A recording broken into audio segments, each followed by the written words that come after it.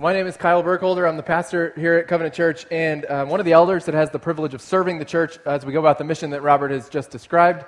And I'm excited that you're here. We're starting a brand new sermon series this week, Song of Songs. We're going to be spending 4 weeks in a book that most people either have read, blushed at, and closed and moved on quickly from, or have wondered how something so scandalous and sexualized got into the Bible. So that is your warning that we may be using some adult terms, and it's going to be a blast. So get your squirms ready, get your uncomfortable side eyes ready, just do your thing. We're going to be in it. We're excited about it. This is the next 4 weeks of our life. So I think what we're going to find as we look at the Song of Songs is that it has been widely neglected for all the wrong reasons.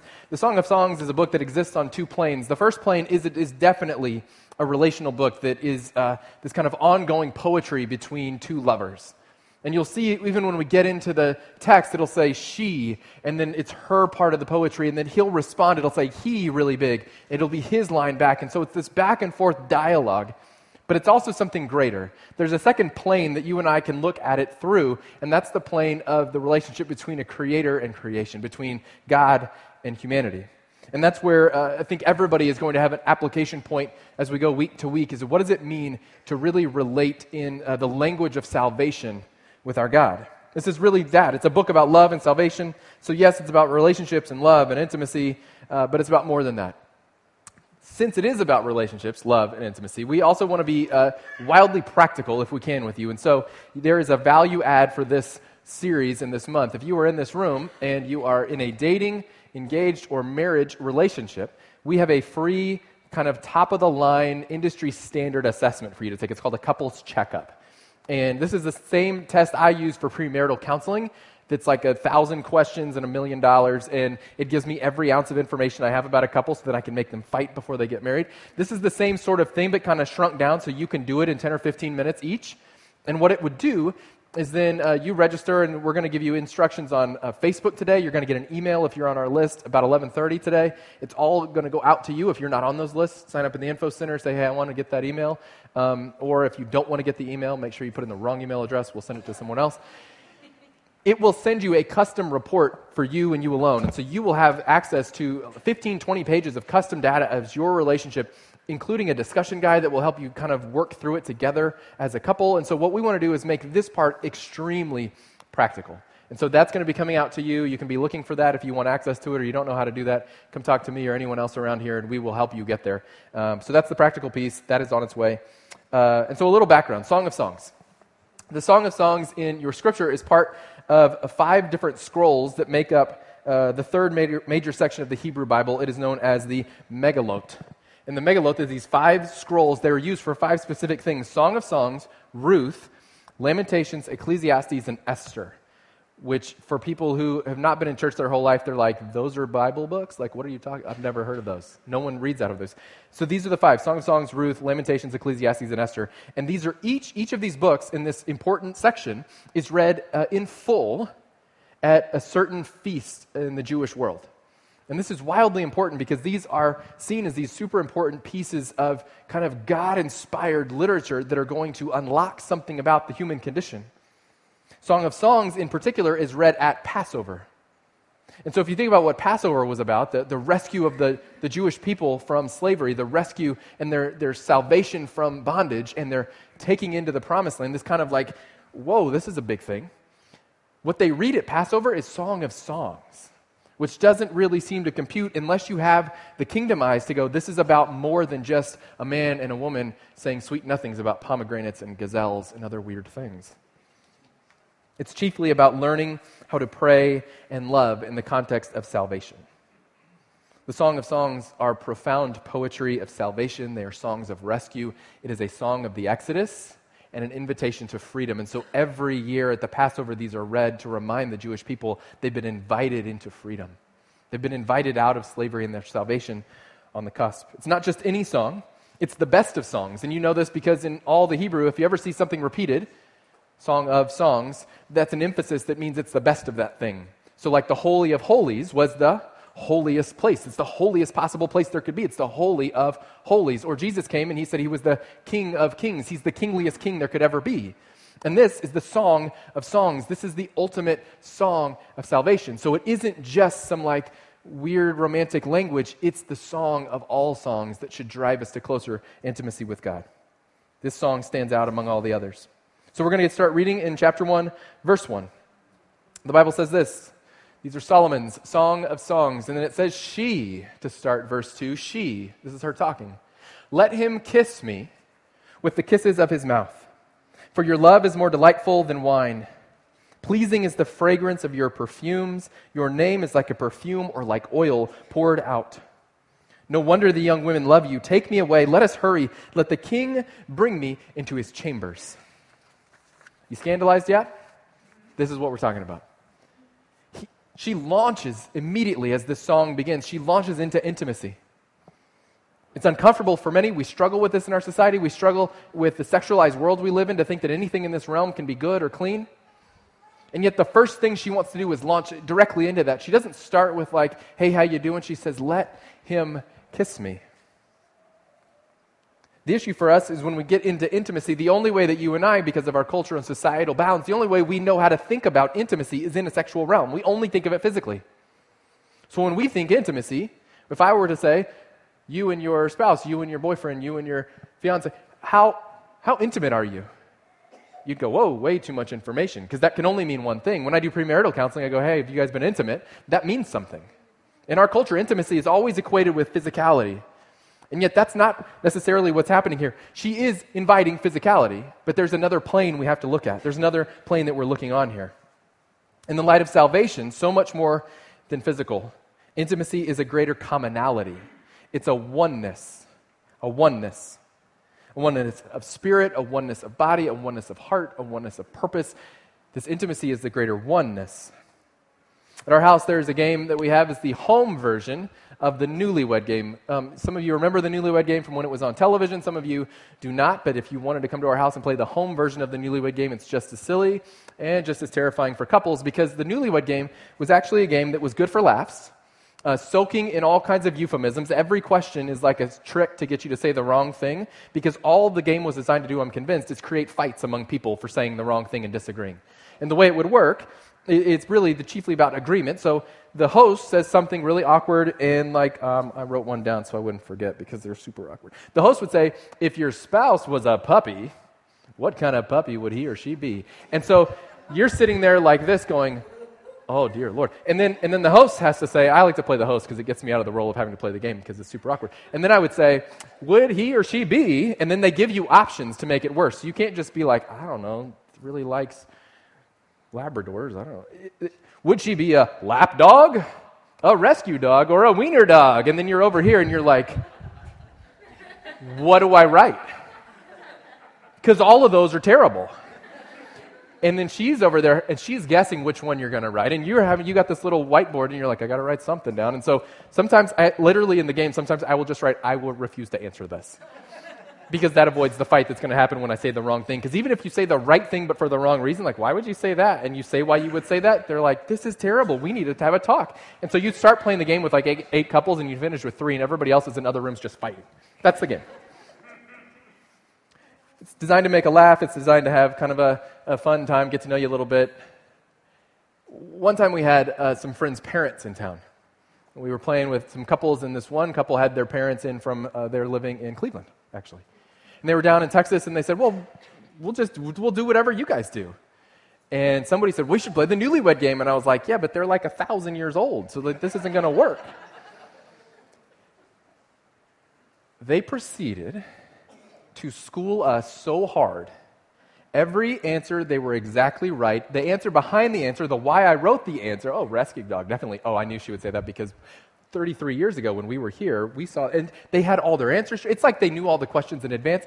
They got every single one right. And on the inside of the board of every game we have, we write who won, like so we can keep a record because that seems to matter for pride, right? And they have one, and it's like in highlight with Sharpie going, no one will ever top this. It's the greatest performance in the history of mankind. And we left like, would you counsel all of us?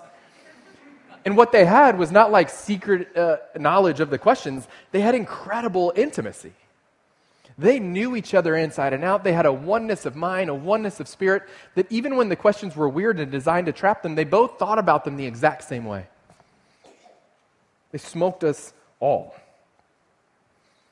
So the text starts with kiss me. The actual first word in the Hebrew is yisakeni. It's kiss me. Kiss me is how they start. It's a passionate appeal from the outset for intimacy.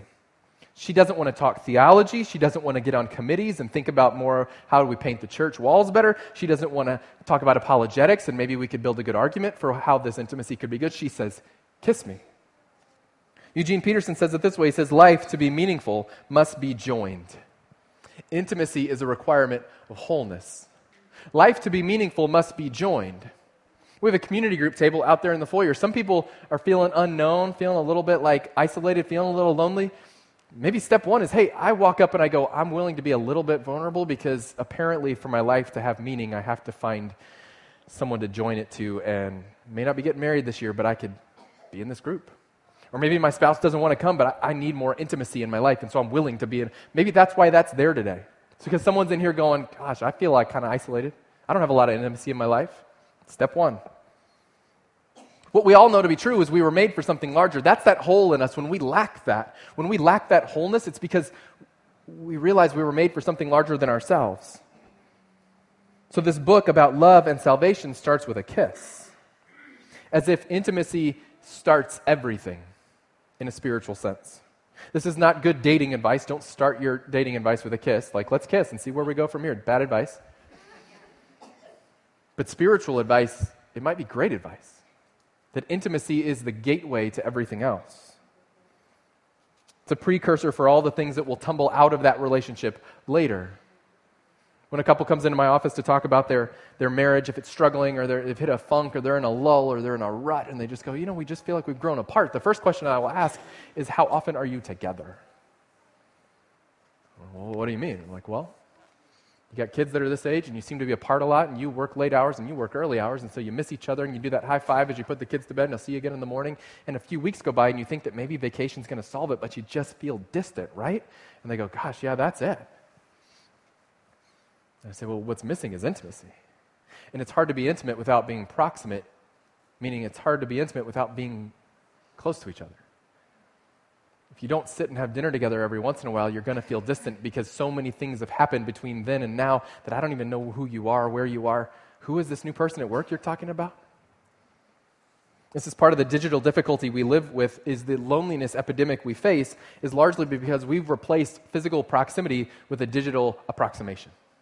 We've replaced physical proximity with a digital approximation. And so while we don't spend any time with other humans, we can look in like through this digital window on all kinds of people. We can scroll through their lives. We can see what's happening in their life. We can kind of think we know what's going on with them. But if we're not in the room together, we don't actually know anything. We don't have body language or eye contact. We don't have a physical touch or unspoken words. There's no hints. There's no nods. There's no winks. There's no nothing. And so the digital approximation falls flat for us because no amount of emojis and likes and strings of text will ever quite get us there. It's an approximation. Proximity, approximation, same root word. Proximity is we're close to each other. Approximation means it's kind of close. It's kind of like that. It's sort of the same. And yet everybody would say, if I told you you will make approximately a certain amount of money, that doesn't help you set a budget. You need to know how much. If you had an heirloom and I said it's worth approximately this, give or take 15 or 20%, you would go, not really helpful. And yet in life, we're willing to approximate our proximity because it's just easier, because it's cleaner, because it's convenient, and because I can scroll by myself and not bother anybody. And yet, what we know to be true is it's insufficient. It'll never get us where it's supposed to go.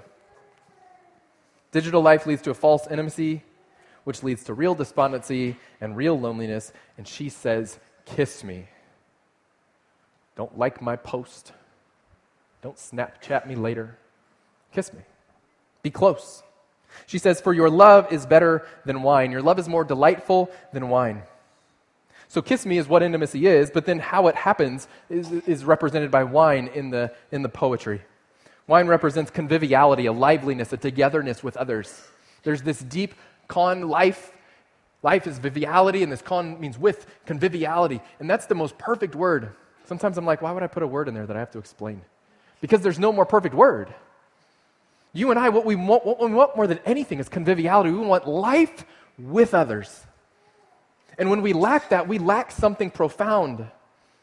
But what you really want at the depth of your soul is life, real, true life with others.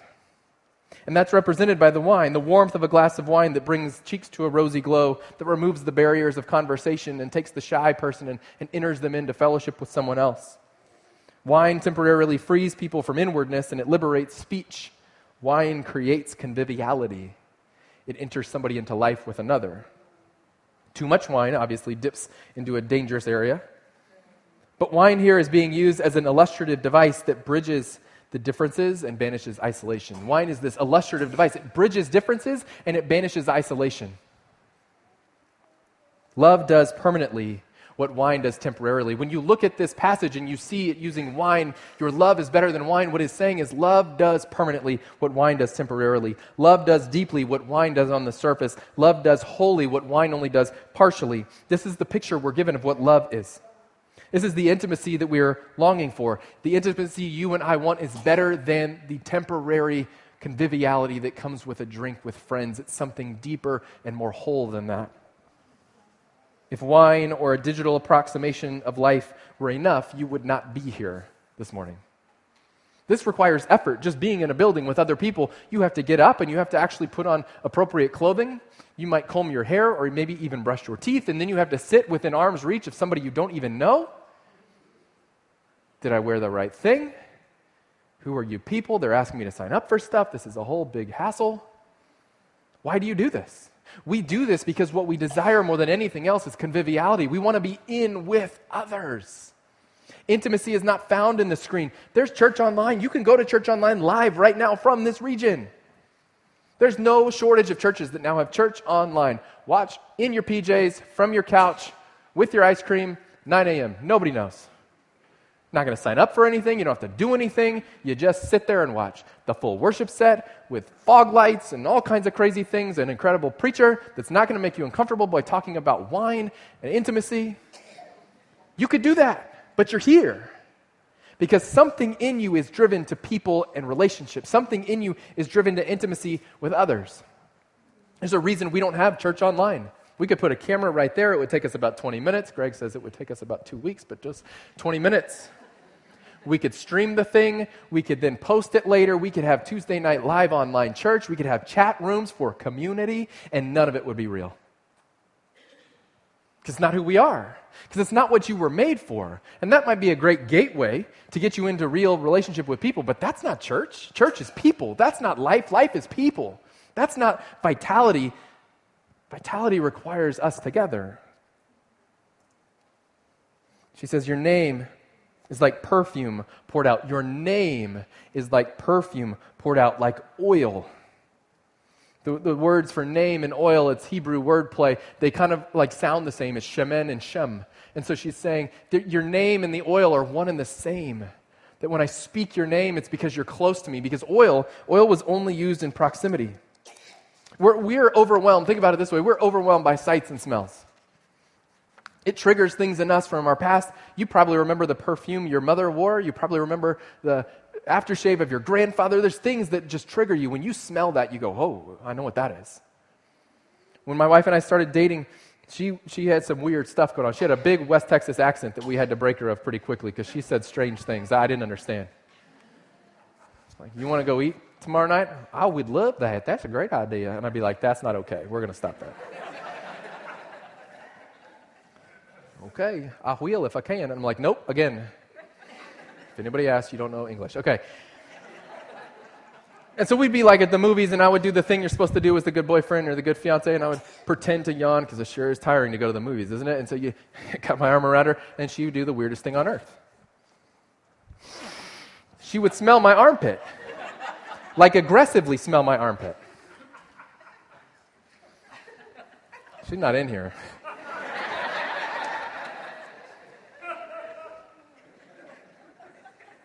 I was like, can you say without an accent why you did that?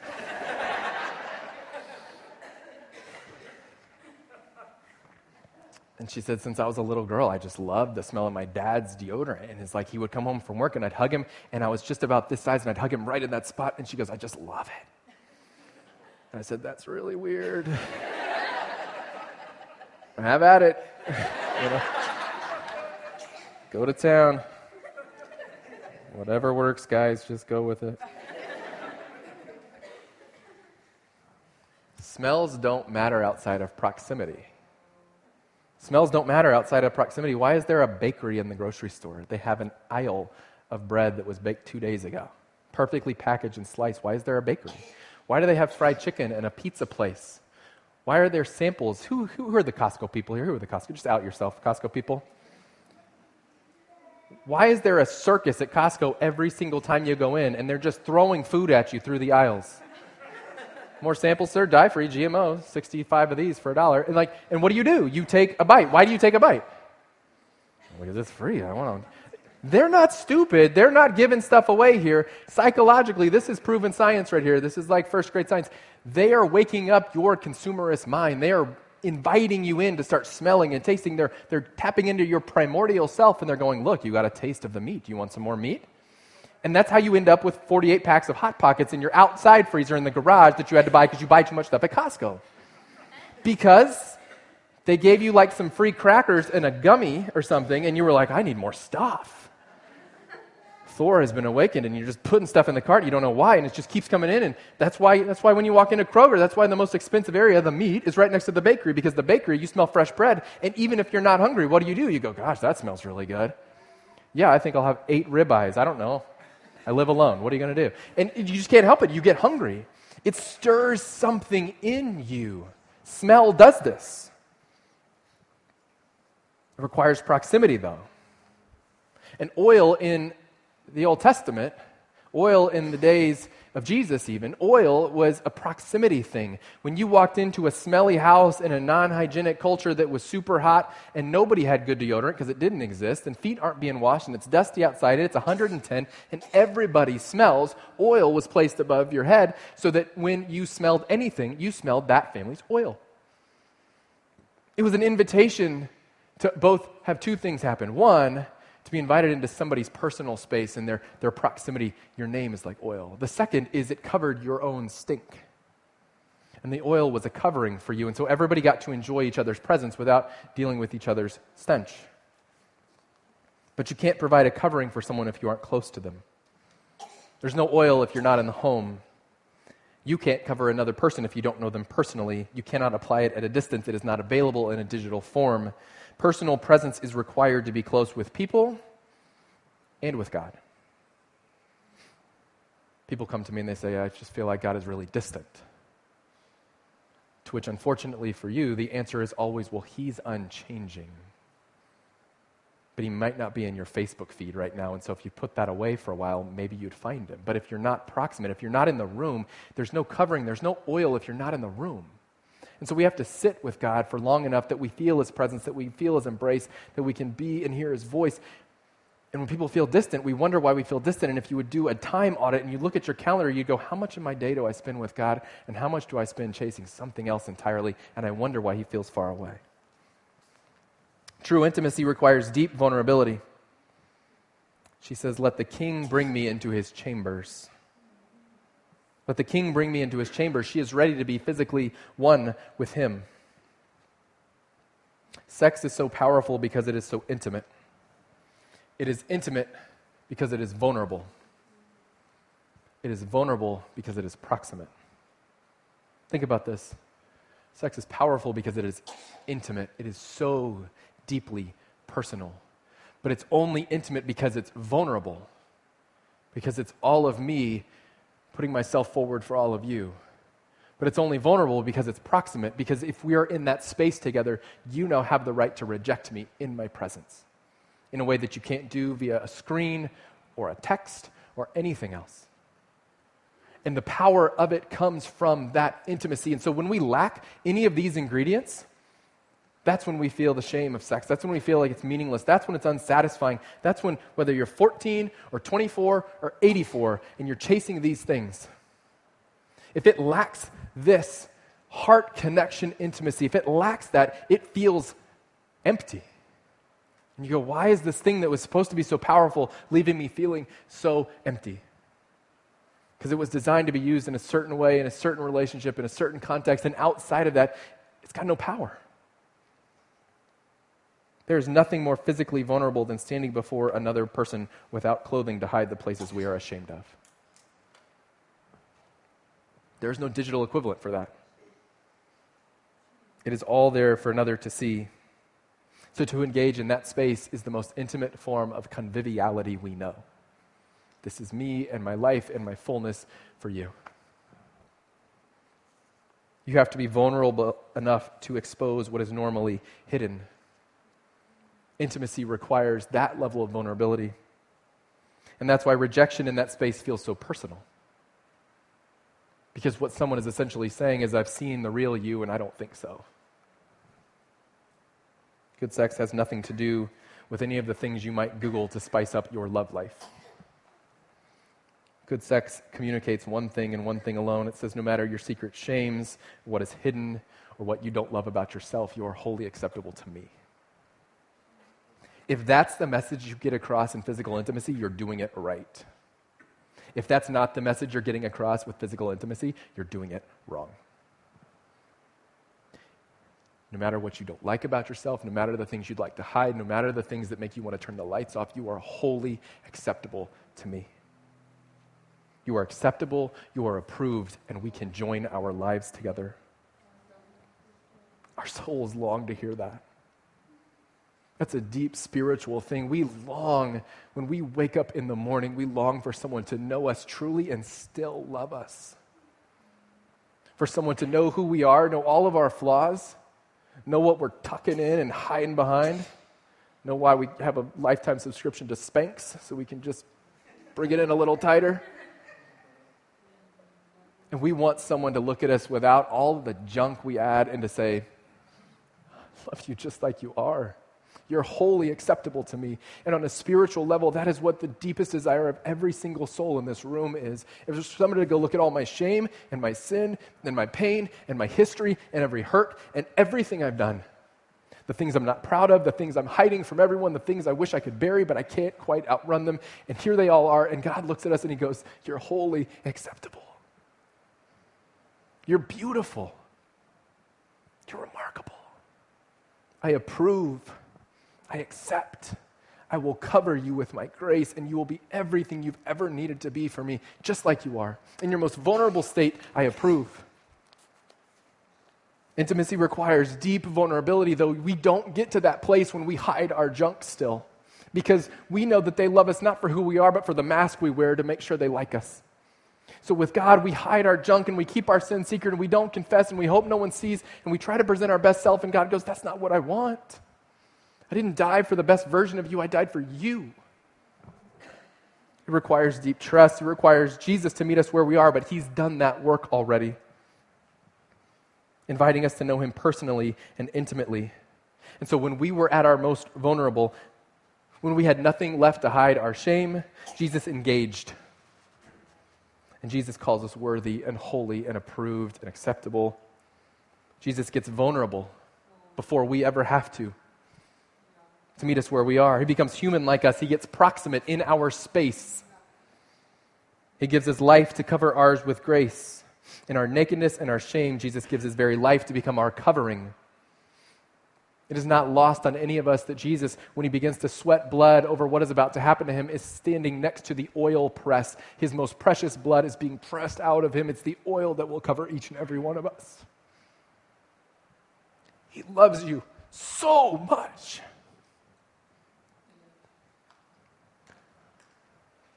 It's what you long to hear. It's all I deal with every day of the week. Is people desperate to hear that they are loved for who they are, desperate to be found acceptable and holy. And Jesus says, I have already deemed you so. That's what the cross was about. You are already wholly acceptable to me. His hand is out. He's waiting for us to respond to his vow of intimacy. His deep vulnerability is on display for us, and it is up to us to put away all of the shame and put away all of the masks and to go, here I am, it's all of me. And to allow him to go, this is the person I died for. In physical proximity to his creation, Jesus creates the greatest intimacy ever known. Jesus creates a love like no other, the thing that in the bottom of your soul you want more than anything. How? How does Jesus create this love? John chapter 10, Jesus says this. He says, I'm the good shepherd. I know my sheep, and my sheep know me. Just as the Father knows me, and I know the Father, and I lay down my life for the sheep. Where does my love come from? What is my love shown in? Where do you feel the love that I'm here to offer? In my vulnerability, in my proximity, in my intimacy with you? What is the thing that caps it all off? What is the thing that makes it so ridiculously incredible that you cannot resist me anymore? It's sacrifice. That he would love you enough to lay his life down. That intimacy is found in vulnerability and proximity, but it is made perfect in Jesus' sacrifice. There is no greater love than when someone is willing to lay their life down for another. Where we lose ourselves for the sake of another, that's the love we all dream of on earth. Someone would love me so much they would give their life to see me flourish. Jesus lost himself to find you. Are you longing to stand at your most vulnerable and feel wholly acceptable?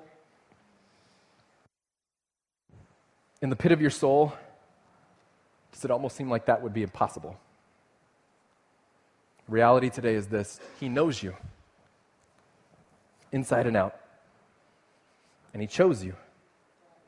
And if Eugene Peterson is right, then life must be meaningful. In order to be meaningful, it must be joined. Jesus gave his life that you might join him on this journey. He's reached out, and his invitation today is you would release your shame and your hurt and allow him to call the real you holy and beautiful and approved and accepted.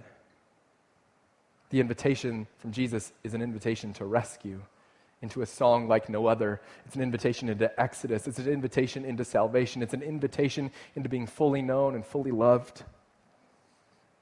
Invitation to leave the shame that comes with the slavery of sin and to accept the love that comes with relationship with him. So will you accept that today? Let's pray.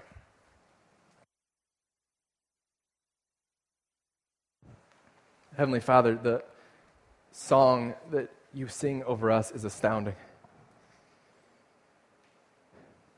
Lord, the way that you have loved us, the way that you accept us, even when we feel unacceptable, when we feel dirty and used, when we feel lost and broken, you tell us that it is you who redeems us whole again.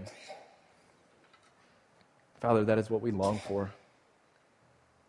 So my prayer this morning is sort of a personal prayer that I hope can be a prayer for every heart in here. Maybe the words I pray, Lord, would be words that each of us would own. God, we accept your offer. Whether we've walked with you for decades or we're still checking it out, Lord, we want to accept this offer. We want to enter into this sort of love, this unimaginable acceptance and approval. Father, we want to accept the invitation into deep relationship. We want to accept the invitation into true intimacy. And Lord, we recognize that it comes at a great cost, but the cost is on Jesus.